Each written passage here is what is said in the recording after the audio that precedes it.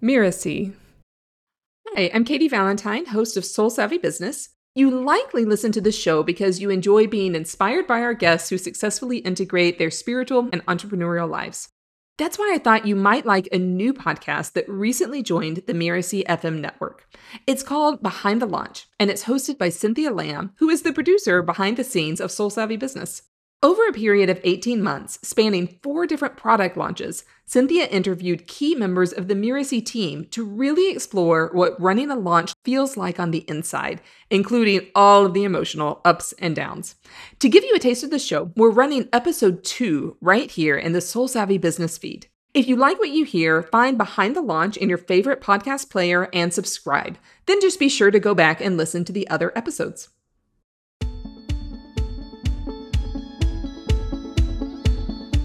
With launches, I feel like there's always something you can do better. And so I give it a couple of days to just kind of feel like crummy about it or whatever the negative emotions are. And then it becomes, okay, what can I do? Hello, and welcome to Behind the Launch, the show that pulls back the curtain on the ups and downs of launching a product or a service. I'm Cynthia Lamb, Director of Podcasts at Miracy FM. Over a period of 18 months, spanning 4 different product launches, I conducted 19 interviews with the people who pull off the amazing feat that is a Miracy product launch. In the first episode, we explored the excitement of the $1 million launch of Launch My Courses in May of 2020. Then we talked about the disappointment of the launch of the same product in May of 2021 that brought in only a fraction of that. Here's a quick review. You know, it was sad because a year ago, the perfect storm of things all magically lined up. COVID was still really early days and everyone was suddenly working from home. People had freedom they didn't have before. There were government stimulus checks going out. So suddenly people had money to invest or spend on a dream or an idea that previously they didn't feel like they had that disposable income to invest in, but now they felt like they did. And then time. There were a lot of people who finally actually had time. So fast forward to May 2021, and then the launch did not turn out with those numbers. That was Mary Williams, then Director of Education. When you're faced with a launch that doesn't meet your expectations, of course you're going to be disappointed. Here's Bhumi Pathak, COO of Miracy. If it was a very good launch, then you're like, whoa, that went really well. I wonder what resonated. What are my hypotheses around what, was it that made this launch super successful? On the heels of a disappointing launch would be, oh, this sucks. This is really discouraging. Like sometimes I see our students who are launching and the launch doesn't go as planned, and then it takes them a very long time to kind of get over it and put themselves out again. In other words, we tend to ruminate in our disappointment a bit too long. Here's Danny Iny, CEO of Miracy. Well, what you want to make sure you don't do is start spinning out, right? You don't want to start doubting everything that you think is true. You don't want to be like, oh, well, maybe I just don't know how to do this. The reality is that, it's a high stakes, challenging thing. And, again, nobody's going to bat 1,000. Here's Joey Gorgie, Director of Operations at the time. In the launch world, this is why having your business centered on a launch model is risky, is because when you expect really great results and you're doing something twice a year and all your revenue's coming from it, that's where it becomes very stressful and a very risky business model. Okay, don't spin out. Be realistic about the risk, but then what do you do? Ideally, like Copy Chief April Jimenez said at the top of the show, you regroup. But what does that look like Miracy style? Here is a nice reframe from Danny. Remember how in the beginning of episode 1 he said he was pretty disappointed, and you could really hear that emotion in his voice? Well, here's his perspective from later in that same interview. If I were kind of trying to pre-script a show like this, it would come out best from, a devastating failure that I was completely miserable about, which I'm not. So it doesn't make for the best arc of a story. I feel like, if I was more upset, it might make for better audio. But I'm genuinely not. In other words, over the course of our conversation, Danny became more optimistic. It was really amazing to witness, actually. He reframed the experience as we spoke. This kind of positivity is rife at Mirasee, and it enables team members to pivot pretty quickly. An important part of that ability to pivot is a concept you hear often at Mirasee. I mean, the thing is, when you approach a launch, a campaign, a project, you're making a whole bunch of decisions, right? We're going to focus on this content and not that. We're going to offer it at this price point and not that other one. We're going to include this next offer, but not the other thing that we could have offered, right? There are a lot of these decisions. And what we often forget is that decisions are probabilistic, right? Actions are binary, decisions are binary, but certainty is not. And just because you made the right decision based on the information you had, the criteria that was at your disposal, et cetera, just because you made the right decision doesn't mean it will necessarily turn out well, right? You can cross the street only in a green light. That doesn't mean you will never get in an accident, right? And you can jaywalk all the time, cross in reds. It doesn't guarantee that you're going to be in an accident, but the odds are that you're a lot safer making the right call, which is crossing when it's green, right? An 80% right decision will blow up in your face 1 out of 5 times. And so you want to make sure that when you're looking back on something that didn't work out as well as you want, you don't conflate bad decisions with bad outcomes, which may often come together, but don't necessarily, right? Just because the outcome was bad doesn't mean all your decisions were bad. And you want to make sure to not just second guess all your thinking, because that can sometimes lead you to make worse decisions next time.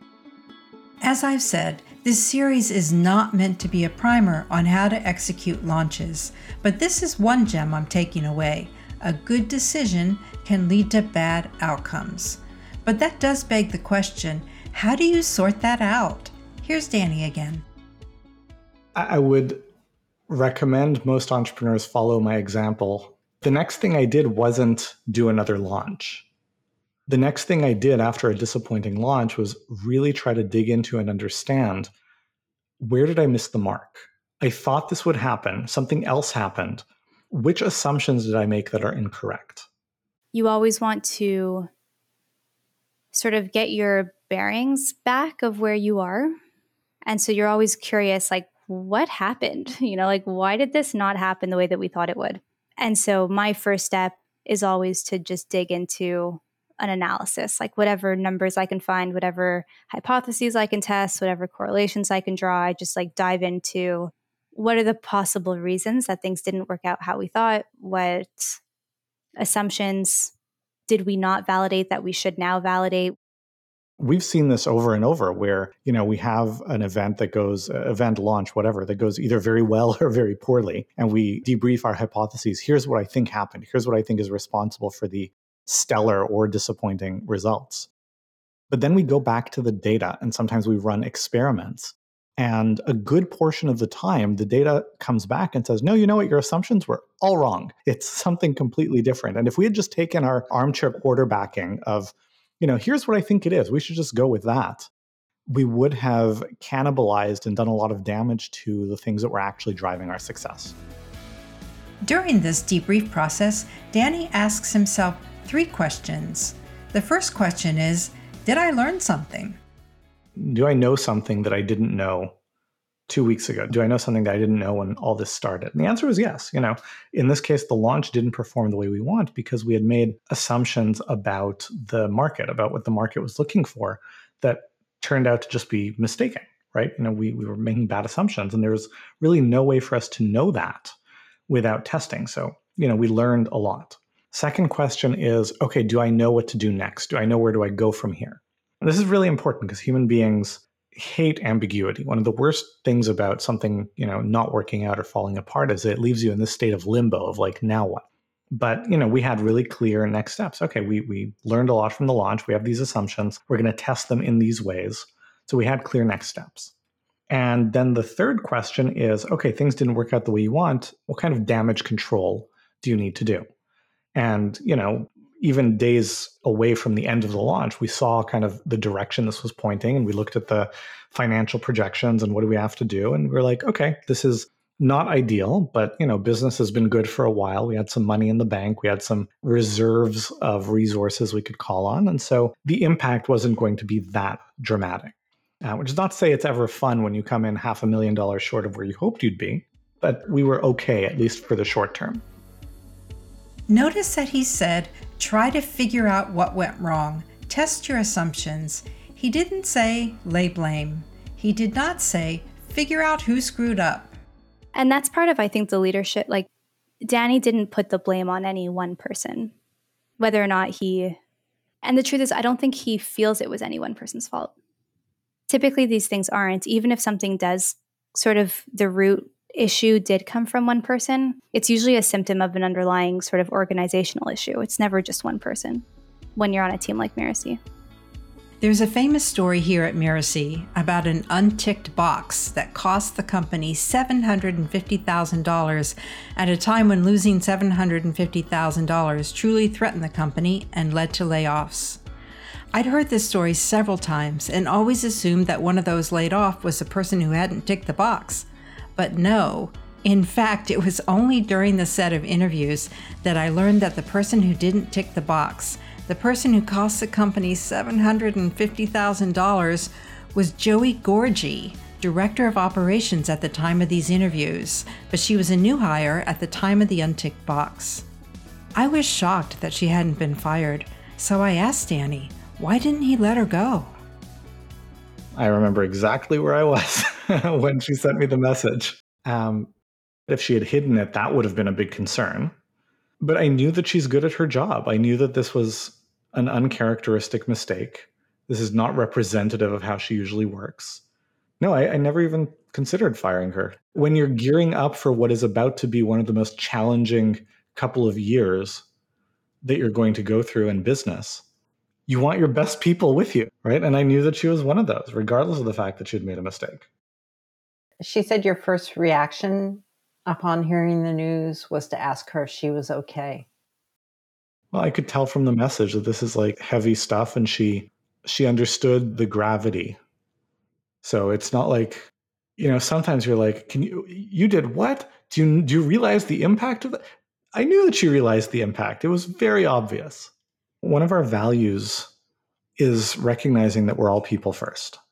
From a very cold-blooded, hard-nosed business thing, nobody's going to perform well when they're stressed and scared and frustrated and feel guilty, right? But, it's not just a hard-nosed business thing. It's like, we're all people first.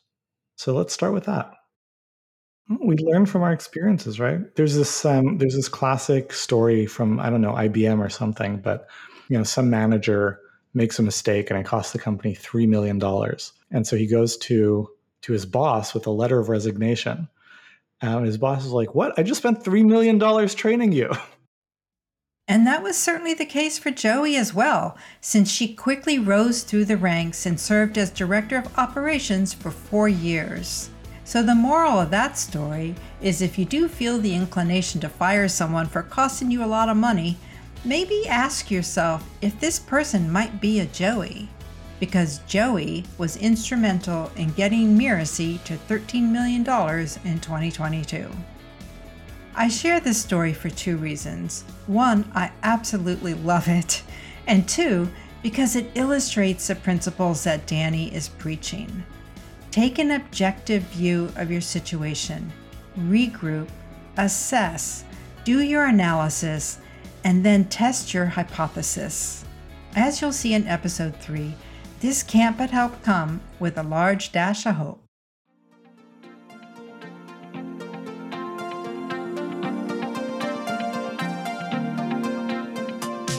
I'm Cynthia Lamb, and you've been listening to Behind the Launch. Behind the Launch is part of the Mirasee FM podcast network, which also includes such shows as Course Lab and Making It. I wrote and produced this episode. Jeff Govertson was my right-hand guy, creating order out of the 19 interviews. Danny Iny is our executive producer. To make sure you don't miss great episodes coming up on Behind the Launch, follow us on Apple Podcasts, Spotify, or wherever you're listening right now. And if you like the show, it'd be really great if you left us a starred review. It is the best way to help us get these ideas out there to more people. Thank you.